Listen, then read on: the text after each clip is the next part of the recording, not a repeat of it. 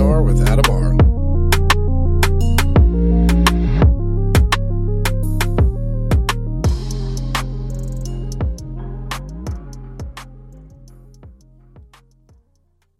Welcome to 3P&R. I'm your host, Adam R. And joining me again tonight, Roberta Grimes. Roberta, how you doing?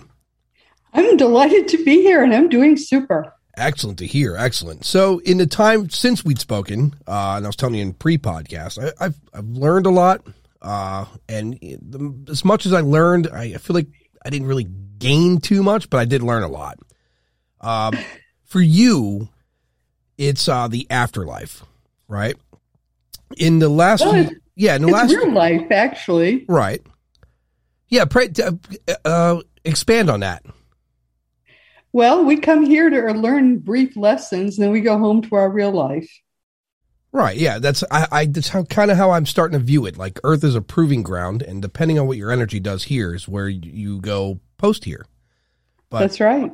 The biggest question I keep getting from people are, we'll start with one. One is, what happens when we die? Well, a lot of good stuff happens pretty quickly. We go home and we have great reunions. And so that being said, home would be the source of energy, right? I think you and I discussed that before. I think our consciousness and our soul are the same thing, just raw energy. And yes, right. Exactly. And so then you go back to a source, which a lot of people have pushback on what I call the source, the architect. Some people call it God. I view it as a greater energy, and it's the creator of the entire universe and universe expanded. Anything in creation came from a source, and I think it's the same source that provides our energy. Does that sound right? Pretty much, yes. Our real home is enormous. It's the astral plane, which is many times the size of this universe. Yeah, I hear from a lot of NDEs, a lot more. I've done probably more off podcast interviews than I did on podcasts, because a lot of them, their contribution was short, and I hear the same from them. Post here, your energy goes back to the source. And the other big question is reincarnation. What would you like to know about reincarnation? So from my perspective, or at least my theory, is that our energy gets recycled, right? Again, depending on how you behave here in this world at our proving ground, we can either be recycled because we're really good here and this particular place needs us, or we didn't do so great here. We were bad, and we're getting recycled so we can have another shot to prove ourselves for this, to return back to the source. Well, it's not really that way. I mean, you are eternal. You never began, you never will end. And it takes more than one lifetime for you to really grow as much as you're able to grow. So you come back over and over again, and each time you come back as a different entity, but it's still you. You are eternal. You'll never die. Right. Your energy's it's only our vessel that perishes. That's right. That's right. So that being said, because I speak about it on the show often, I've yet to track down the family, but there was a kid, and I want to say it was like the early 80s, who was recalling being a pilot in World War II with great detail. And this is an era where there was no internet, no real way to find out about people. And I had to believe that his energy, recycled, had some residual information attached to it, and he could recall that information. That's a different kind of reincarnation. Sometimes we don't perfectly transition back to our how can I put it this way? We don't perfectly transition back home. Ian Stevenson did some research on this kind of reincarnation. If we don't perfectly transition back home, we sort of get stuck partway back, and that's what he did. And so we kind of get stuck in place. And when we have the opportunity, we'll enter someone's womb and enter the fetus that's in that womb, and we'll come back. And we have memories then of having been in a different life. In this case, he had a memory of having been in a pilot who crashed, and that those are the memories he had. But that's not how reincarnation normally happens. It normally happens when we have perfectly transitioned. We've gone through the process of having gone home, gone through a life review, had spent some time with the people that were part of that previous lifetime, had some fun there. And then we thought, there are things we really need to learn. So we're going to go back and plan, and, we plan a new lifetime. And we all get together and plan that lifetime. And then we are born into a new lifetime. And that's how reincarnation usually happens. But in those incompleted deaths, we basically, one person that Ian Stevenson interviewed recalled having hung around in a tree and saw what looked like a nice lady who was pregnant and entered her fetus and was born, and had a lot of memories of having been a man who had been killed and was, I think, shot with a shotgun. And that young child it was sprinkled all over his chest with birthmarks, which was, of course, the shotgun's pellets had left those marks on the person who had died on that body, and he had them on his chest. And it was taken to the home of the person who had been killed, and he was able to recognize all the people from that previous lifetime. That's a different kind of reincarnation. That's an incompleted previous death. And it's just a different way for reincarnation to happen when there was an incompleted previous death. I think we had spoken about that. It's when someone dies instantly is when their energy is like, what happened? Where am I? What's going on? Because it wasn't. And usually it's a previous violent death. It's just a different situation. Yeah. So an example, you're driving in a car and you go through an intersection, another car blows a light, hits you, kills you instantly. Your energy doesn't have enough time to prepare itself for the next level, nor is there anyone there to greet you. You're in a kind of a state of confusion. Yes, it's usually a murder or a very violent previous death, like the crash that happened, the plane crash in a war, like a murder, like just something violent that happened. Right. That's not a normal completed transition. Now, what about the percentage of people, like I'll give myself for an example, very nostalgic. I like it here. I like my friends. I like the life I'm in. Is there the potential for some people to, or we'll say some energy to maybe have pushback on going anywhere else or being recycled? Usually not, because believe it or not, it's really nice there. And when you go through the process of dying, typically you're old. Right. Your body is weakened. You go through the process of dying. The process of dying is actually quite pleasant.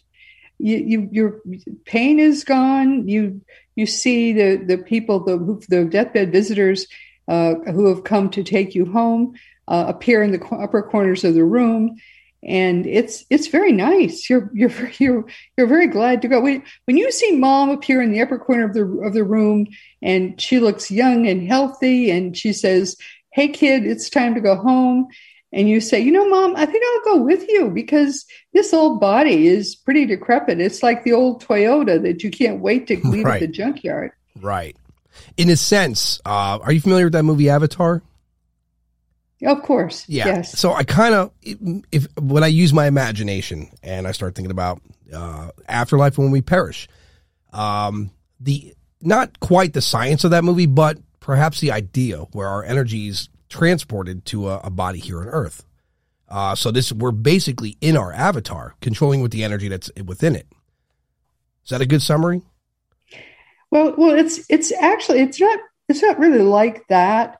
It's more like This is not our first rodeo. We've been through this before. Very few people who are here now in a body, this is their first time. We've been through this before. And as we go through the process of getting ready to transition home again, we remember what it was like. And as I say, we see Mom, we see our pet from our childhood, and the deathbed visitors who come for us say, hey, it's time to go home again.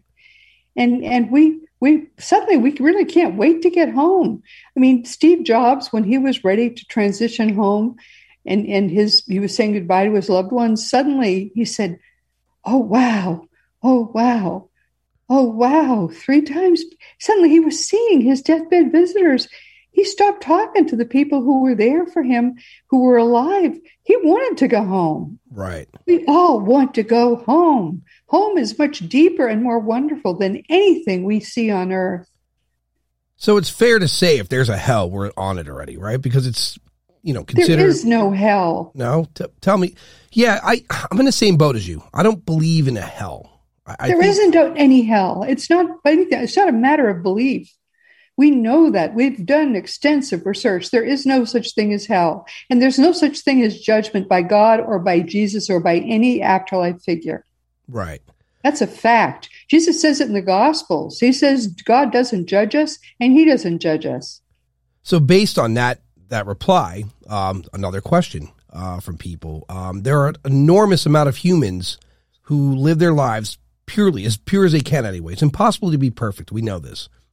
But then the question was asked, well, what happens to murderers and people that they commit evil regularly? What's the outcome of them? When they get to the afterlife, like all of us, they will go through a life review. And they will get to feel, as we all will, how we made other people feel during our lives. They'll get to feel how they made other people feel. And that is crappy. Yeah. So that is the reason why Jesus said that it's time for us to learn how not to judge. Because one day you're going to get to learn how it feels to be judged. Judge not that you be not judged, because you're going to get to feel how it feels to be judged, because the day will come when you get to judge yourself. And that you don't want to go through. Right. And we tend to be really hard on ourselves, even in this world. You don't know what it's like to be hard on yourself till you get to feel what it's like to be judged by yourself. There's nothing like that. So when you have a book, it's titled Fun of Dying, The Fun of Dying, Find Out What Really Happens Next. Yes. The research put into that. Tell me about, so I guess let's start with this. Let's tell listeners about how you came into the subject and then what led you to the book. Well, I when I was 8, I went through an experience of light. And when I woke up in the middle of the night and I was certain there was no God. And that's a scary feeling when you're 8 years old. Right. And I had to find out where there was something, a light in the room. And from that light, a voice came that said, "You wouldn't know what it is to have me unless you knew what it is to be without me. I'll never leave you again." And so I had to know where that light came from and where that voice came from. And that's what made me spend the past 50 odd years researching the afterlife. And there is so much evidence. Much of it is more than 100 years old. When I discovered all that evidence for the afterlife and discovered that there really is an afterlife and how much excellent evidence there is, I had to put it together and I had to write about it. More people needed to know this stuff. Agreed. And yeah, so that's what made me write the book. And so that, because right now, as we speak, there's scientists out there that are studying people as they're passing on. I'm not sure, I forget the exact kind of machine they were using, but some sort of machine to like measure energy of the room. And And then we have other scientists that are mapping the human brain to find the source of our consciousness. Which is so stupid. Think about how stupid that is. Yeah, really. Good luck with that. So that being said, in your research, because a lot of people are going to ask, well, what's the foundation of your research and where did you research it? Well, at the turn of the 20th century, just before it, and the 20 years, 30 years before it, and the 20, 30 years after it, there were mediums that don't exist today for the most part. Deep trance mediums and various kinds of mediums who had the time and the energy to work in the dark for the most part, and to actually withdraw from their bodies and to give us really extensive information about what it's like in the afterlife. They existed and they worked primarily in southern England and the eastern United States, primarily New York and Boston areas. And they were not in contact for the most part with one another. And yet the information that they gave us was so consistent, so thorough, so detailed that it was impossible for it not to be real. It couldn't be so consistent and not be real. I was very skeptical in the beginning, but by the time I had spent 4 or 5 years doing this research, I was convinced it was impossible for it not to be real. It was like going to, I was planning a trip to Fiji, and I said in the book, and I wanted to know what Fiji was like. And I had all these hundreds of accounts from people who were going to Fiji.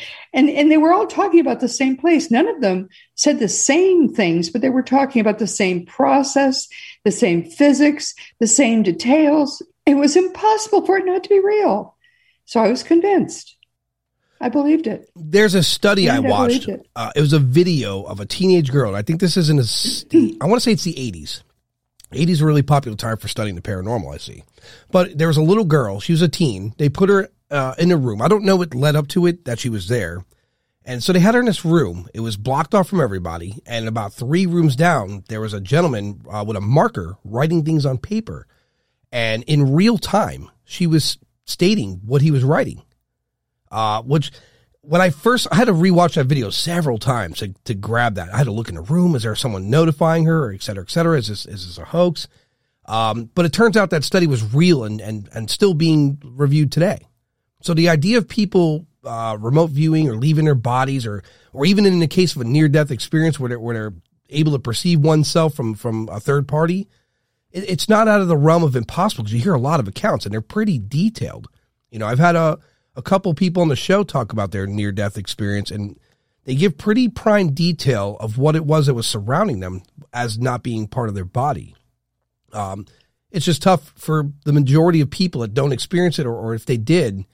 I know people like this too, and I'm sure you do too, where if they have an abnormal experience, they deny it. They lock it away. They don't want to confront it. And it happens all too often.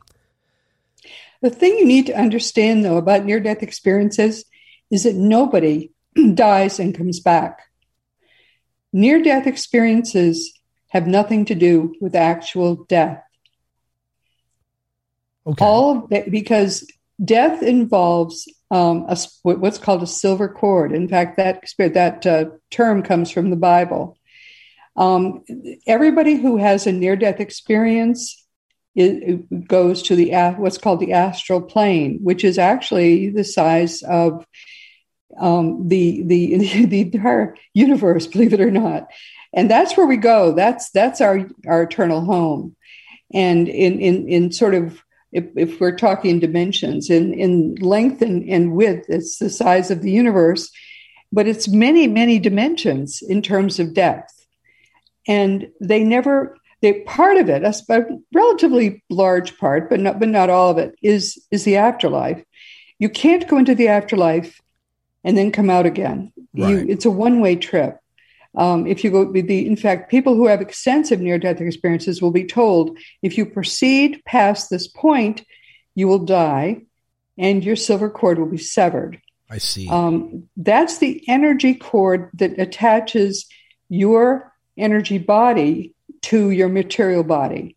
We all travel in the astral plane at night, or many of us do. Most of us do, not every night, but many nights, to have experiences. And it's so love-filled that people think they've died. Oh, I've died. I'm in heaven. But many of those experiences that people report in the afterlife are actually very atypical. That's why people can report negative experiences or report weird experiences or meeting God or all of that weird stuff. Those experiences are not experiences in the genuine afterlife. They're experiences in the astral plane. Right. So it's a between area to simplify for people listening. Yes. Right. It's a gray area. But it is, in fact, most of the astral plane is where we actually live in our real lives. Yeah, because there's studies that show, and I forget this guy's name. He said something like the closest to death we get on a regular basis is when we sleep. And I didn't understand that. But that's true. That's actually true. Yeah, because when you're in your sleep, in your subconscious, you're moving in, like when you're in a dream state, you're clearly not in your house doing it. You're somewhere else. Yeah. Yeah, you leave your body very often during that dream state. It's usually in the first part of your sleep. In fact, very often you'll wake up at 1 or 2 in the morning. That's when your energy body re-enters your physical body, and that jolt often wakes you up. It wakes me up almost every night. I'll give you a strange story I haven't told anyone else other than people close to me in life. And I won't say the place this happened because, I'm not going to damage a reputation, but for about a week, I was having a dream of somebody coming after me with guns, and I needed to be protected, et cetera, et cetera. Yeah, this is scary. Well, yeah, it was strange. So a week later, I'm at this place I go to hang out.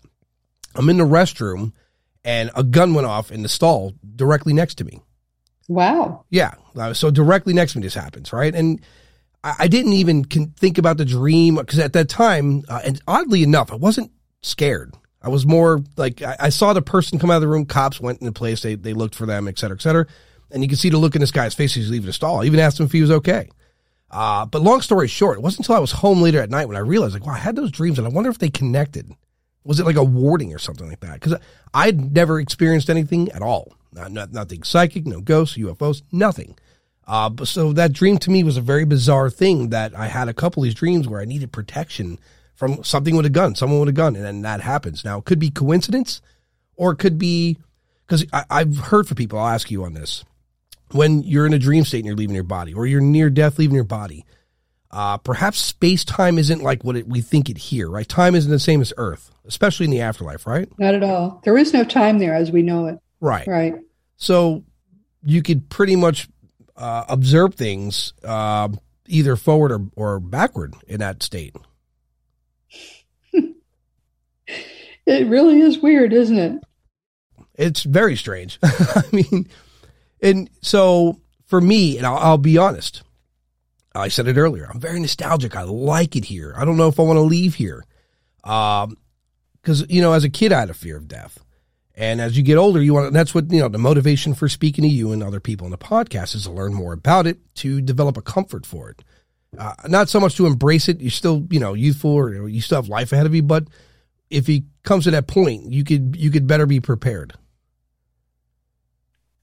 Well, the thing is, it depends on your age. When you're under 50s or 60s, you're not ready to leave. You still have experiences to have here. Right. As you get toward your 70s or 80s, you start looking forward to going home. So let me ask you now. There's a book you have. It's titled "Fun of Staying in Touch."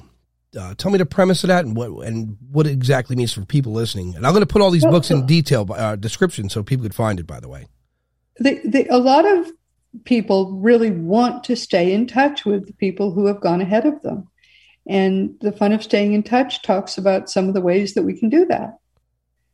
What are the signs that our loved ones give us? What are some of the ways that we can stay in touch with the people that we love?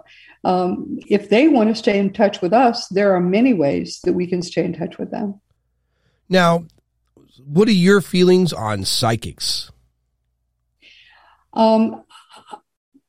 There are very good psychics. There are some that have the gift to some extent and they try to make a living from it, but they're not very good at it and they fake it quite a bit. Right. I'm under the impression, and this is what I've learned in the last year, because prior to, I thought psychic abilities might be supernatural, but when you view the human brain, the computer in our head, some people just have different software and are able to perceive things that others can't, where others would have to hone it and exercise it a bit to utilize it. But are you under the impression that humans in total, we do have an ability to have a psychic? When I say psychic, yes. I mean communicate. I have known some very good psychics. I have known some very good psychics who abused their abilities and lost them. I have known some that were not nice people or good people and lost them for that reason. I don't consult psychics as a rule myself. Right. I know the people that I love are fine, and I frankly don't have the time for it. Right. Yeah, because one of the, I forget her name. Sylvia, is it Sylvia Brown?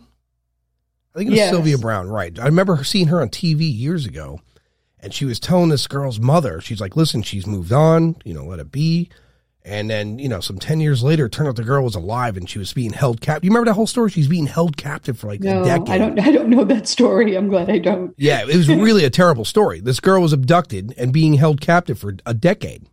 And then something ended up happening where one of the girls got out and got in touch with a neighbor and the cops got involved and they were all freed. I mean, this guy had a group of girls.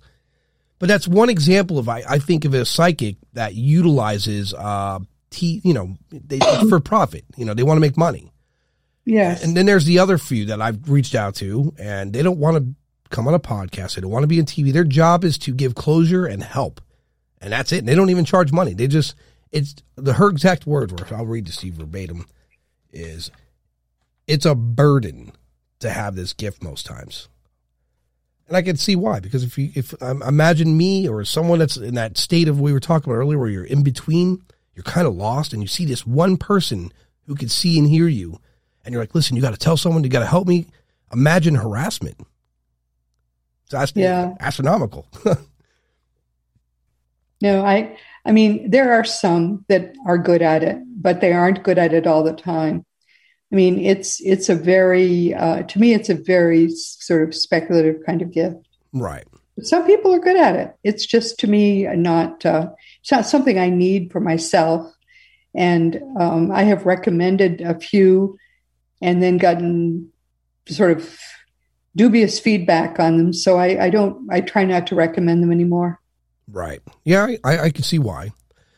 So another big thing, Roberta, a lot of people, they want to learn as much as possible about the afterlife. And so the majority of people, because I hold these little polls, and I think it's when you're, like you said, when you're at that point, you're questioning your mortality is when they want to be educated more. Yeah.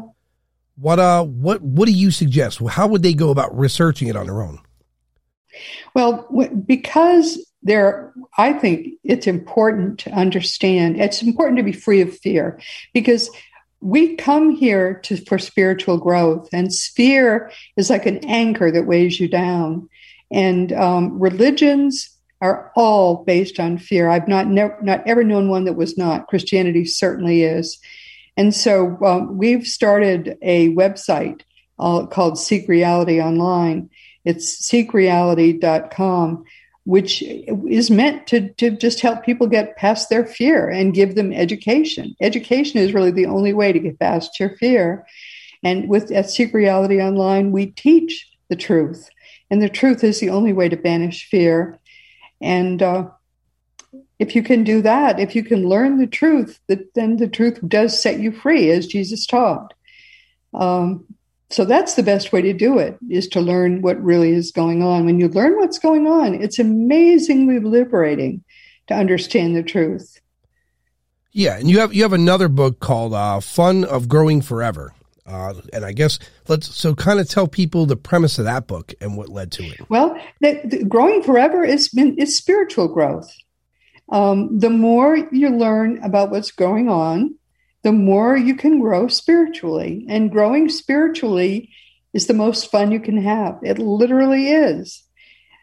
The easiest way to grow spiritually is the teachings of Jesus. There are other ways to do it too. That's not the only way to do it. It's just the easiest way, right, for Westerners especially, because you can do it with meditation. You can do it with chanting.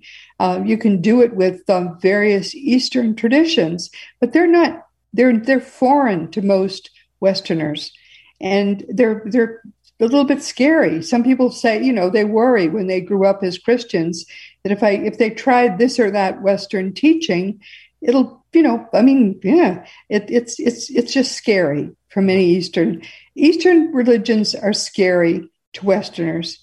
So the Fun of Growing Forever uses the teachings of Jesus to help you grow spiritually. And just not by coincidence at all, it's also the easiest way to grow spiritually. Right. Yeah, I agree. And so unfortunately, a lot of ancient religions that we know of today, they came from, their foundation was based on control.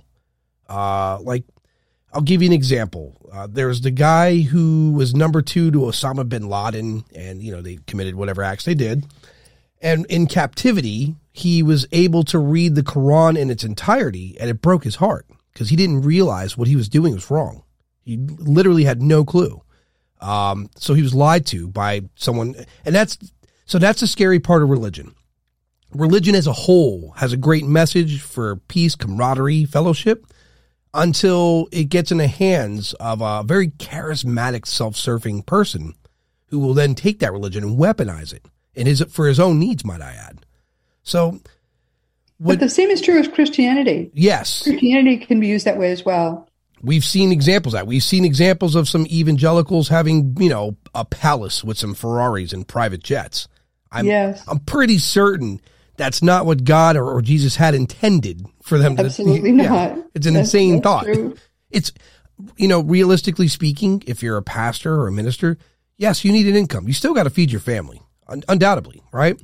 But to have a palace with Ferraris and private jets and $4,000 suits or probably more, that's a prime example of a charismatic human taking the words of religion and when I say weaponize it, it's not always to do harm, but they are self-serving with it, right? They develop an income. They become celebrity status, and then we see it in humans all the time. When you're a celebrity and you're getting attention, there's money coming in, you don't want to lose that. You do whatever you can to keep your hands on it. And so that's where it gets dangerous, because when you read about Jesus himself and his teachings, it was outside with people. There was no church. There was no ceremonies. It was just him teaching and then prayer together, right? And he even says himself, if you want to pray, you can do it anywhere. You want to be baptized, there's a body of water here, et cetera, et cetera.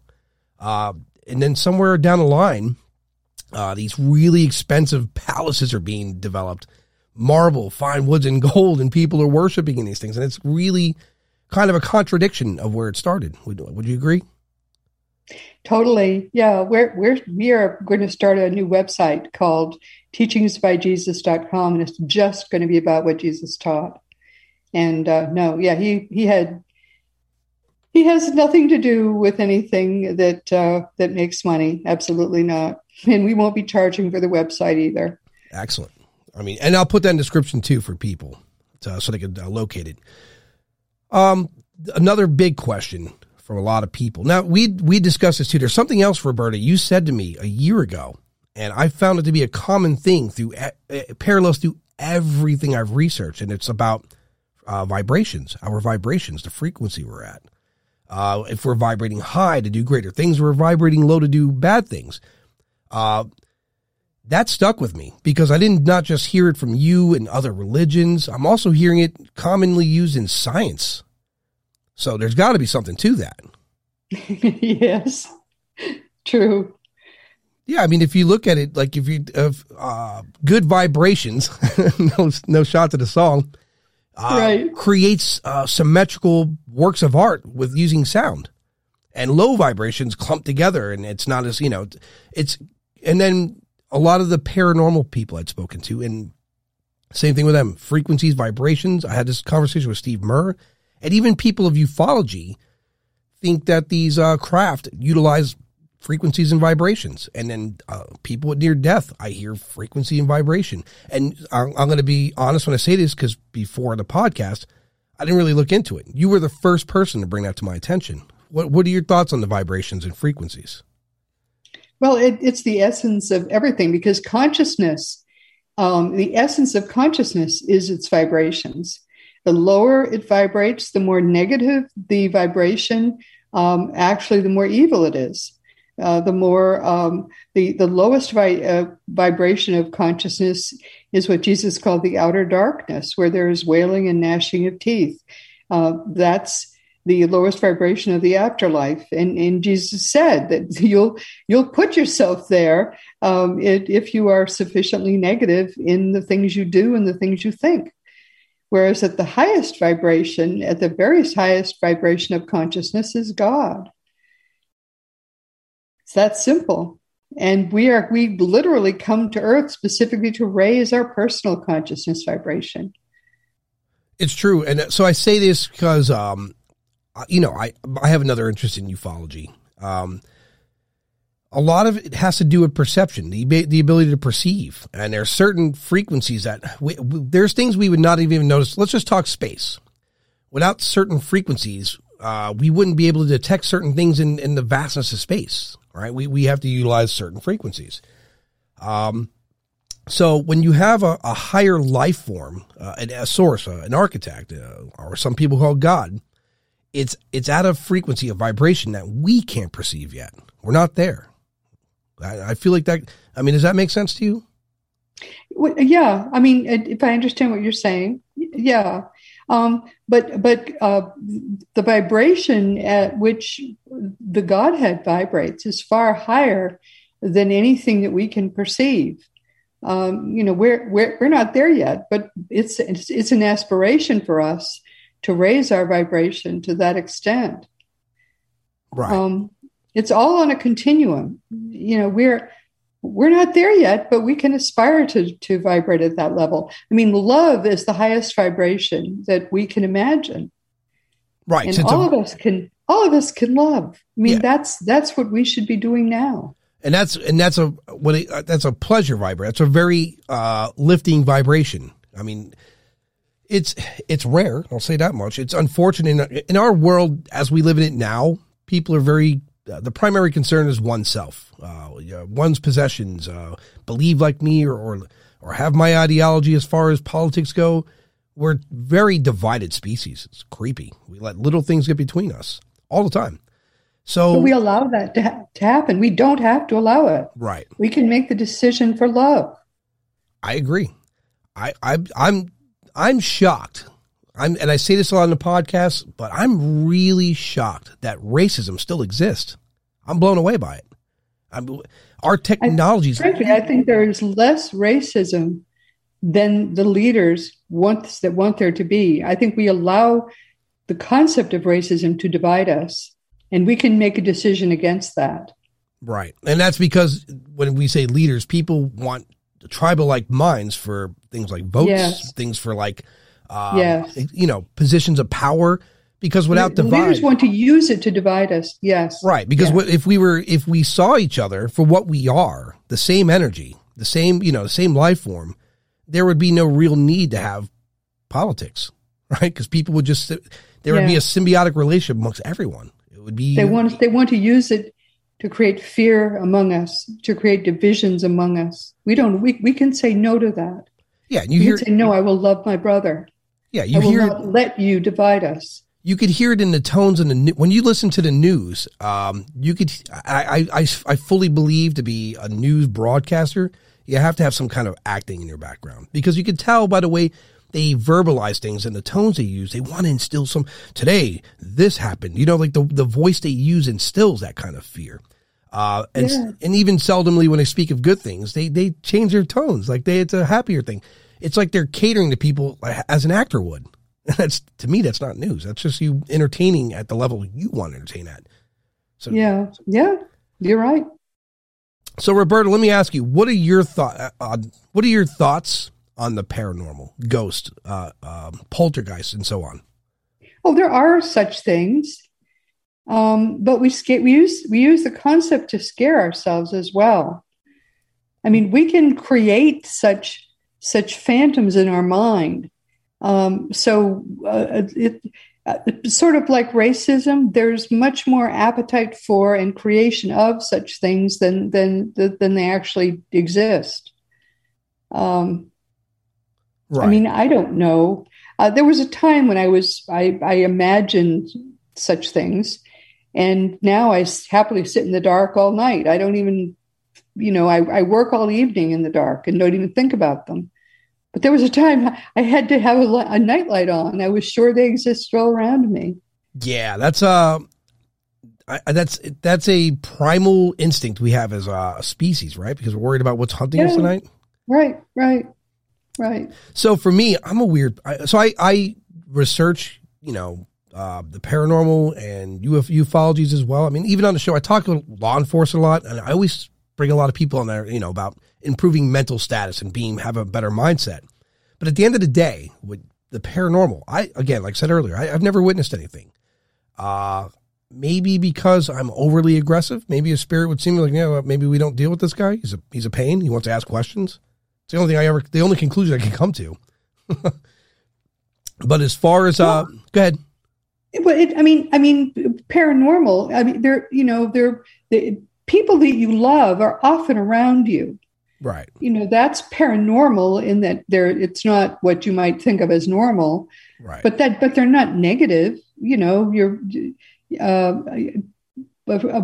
interviewed on my own podcast today someone whose friend had recently died, and he has been around her quite a bit, giving her signs, and she's very happy about that. That's paranormal, but it's not negative. Right. I think that as long as you keep your own vibration high, you won't be attracting negative entities. They won't come around you. If on the other hand, you've been sort of flirting with watching scary stories and reading scary stories and having scary things in your mind, sure, you'll be attracting perhaps low vibration entities to yourself. You can do that. People who play with Ouija boards can attract, just like a beacon can attract negative entities to themselves. There have been people who have opened their homes to negative entities by playing with Ouija boards. Just don't play with Ouija boards. Yeah. It's as simple as that.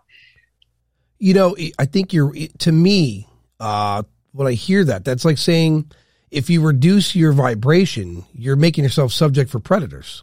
Yeah, right. I mean, you don't go out in lion country and with meat in your pocket. It's stupid to do that. Right. You smell like meat. Why would you do that? Right. Yeah. So to prepare your vibration really is a form of mental mindset and how you go about your everyday, which will absolutely, and that determines what energy is allowed to interact with you. Yes. Huh. As long as you keep your own vibration high, and you keep positive thoughts all the time. You don't. I mean, I don't worry about it. I don't even think about it. It's not something that I worry about. I mean, why would I? I know I have God's protection, and I don't need any better protection than that. I agree. There's people who I just spoke to someone just yesterday. It'll be up tomorrow, where they discuss wrapping themselves in mentally in a blanket of protection. Where they don't allow these kind of vibrations to come in. That's right. That's what you can do very easily. A lot of people need to realize, for prayer, for example, I've had the time to analyze prayer, and I've whether it be Christian prayer or the way Muslims do, or even Buddhist.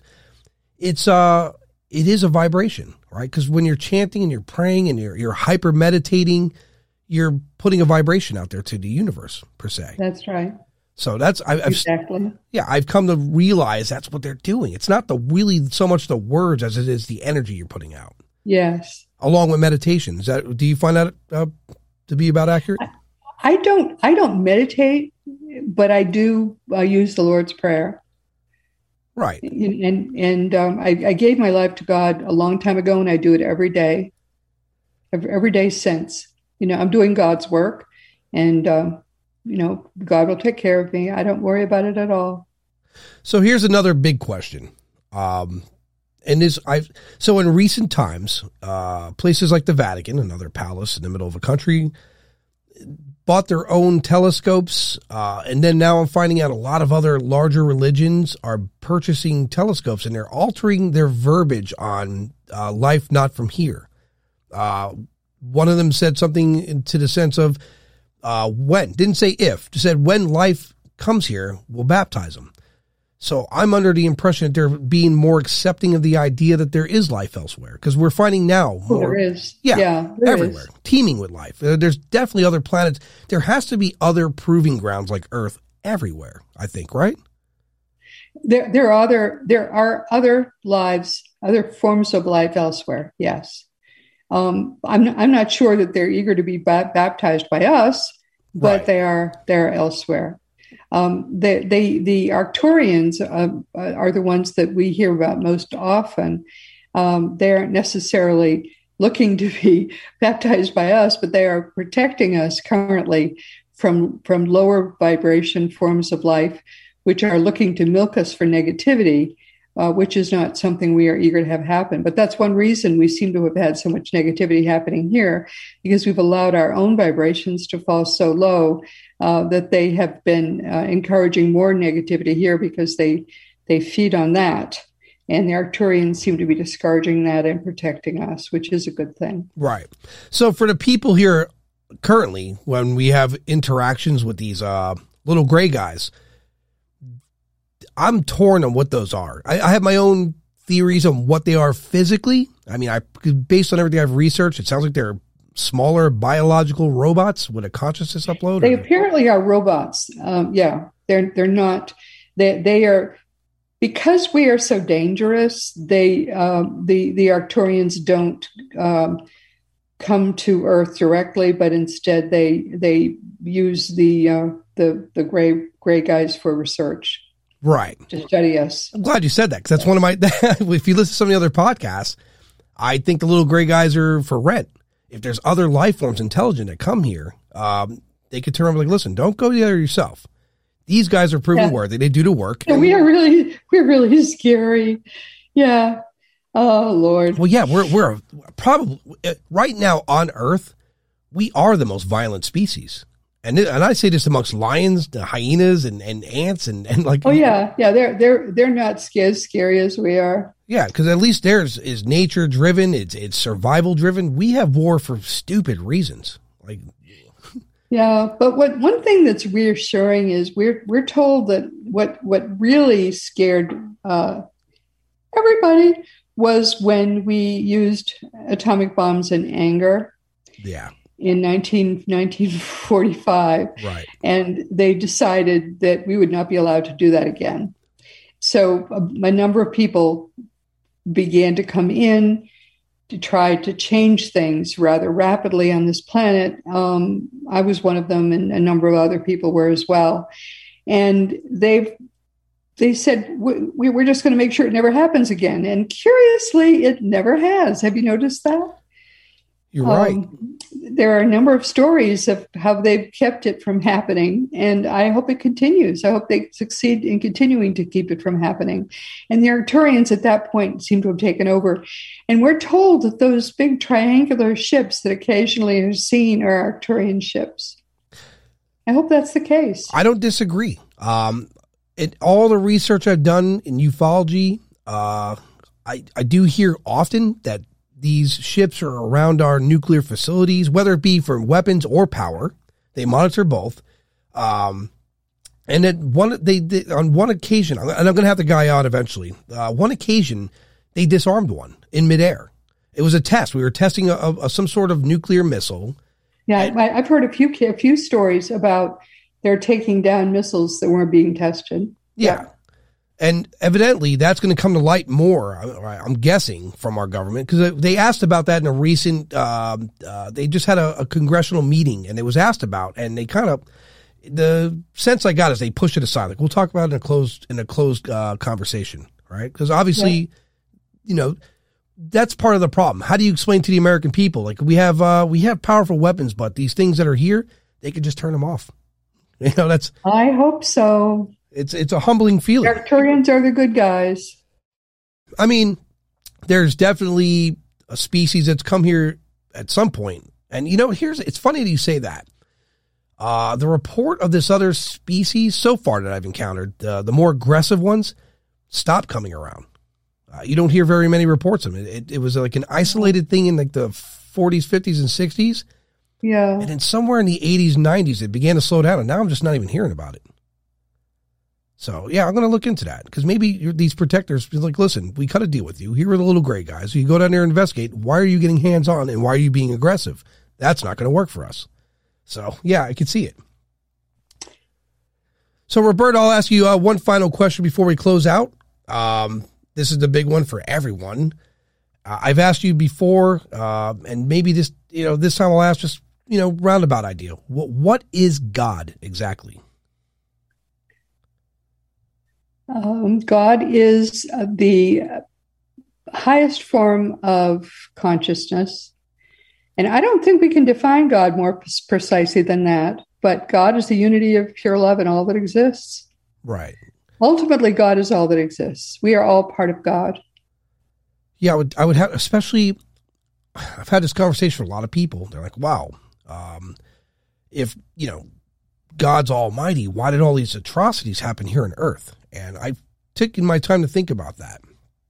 One, free will's a thing. We know this. Two, just say you're imagine the size of a Walmart, and you're Roberta Grimes. You're sitting right in the middle, right? And then I don't go to Walmart. No. Well, you're in a large building. I don't do stores, but yes. Okay. Yeah, so you're in a large building. You have fish tanks, 55-gallon apiece. Each one has ant colonies in it, and the store is filled with them.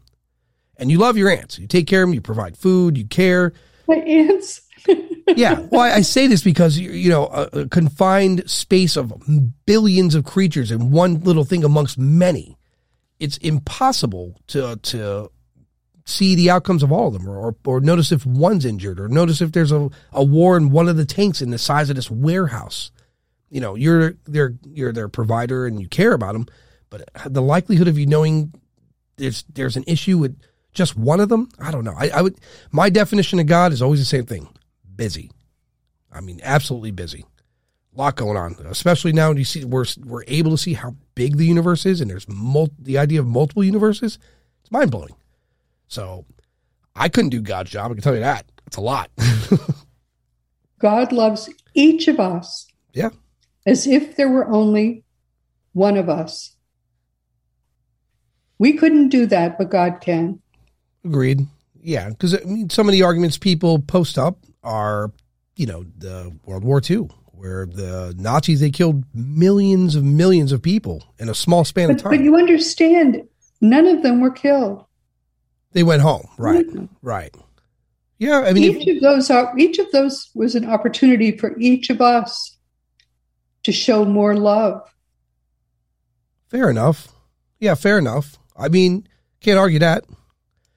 So anyhow, your books, by the way, you have a new book coming, no? Well, there's another fun book coming out, which is The Fun of Loving Jesus, embracing the Christianity that Jesus taught. Right. It's about time for us to start following Jesus. No one ever has.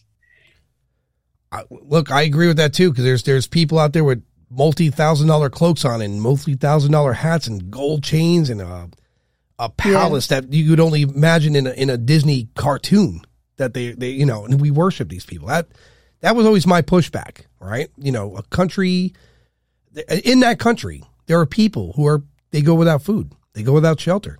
And there's a door in this palace that's worth millions of dollars. Sell a door, feed the people, right? Look at the Vatican. That's who I reference. It's incredible. It's a palace with with vaults of knowledge that they won't release to the world. And I mean, when I discovered some of the artifacts they had there and what it cost to maintain that place and what it's made of, I was blown away. There's people that don't eat. I don't know. So yeah, your book where it's practicing if that's the direction for Jesus, what he says, I can support that. It's time to start listening. Not listening hasn't worked very well. No, it really hasn't. It really hasn't. So in your eyes, in your opinion, the world today, we're in a bad place, right? We're in a really bad place. You've tried everything else. It's time to start listening, I think. Yeah. I don't know. It's got me nervous. I really hope things turn around soon because I'm not feeling too good about it. It's time to start. We've tried everything else. Time to start listening. Agreed. Well, Roberta, I enjoyed speaking with you again. For those of you listening, I'm going to say good day, good evening, good whatever it is for you. And I'm going to talk to Roberta in post. It's been a pleasure, my dear.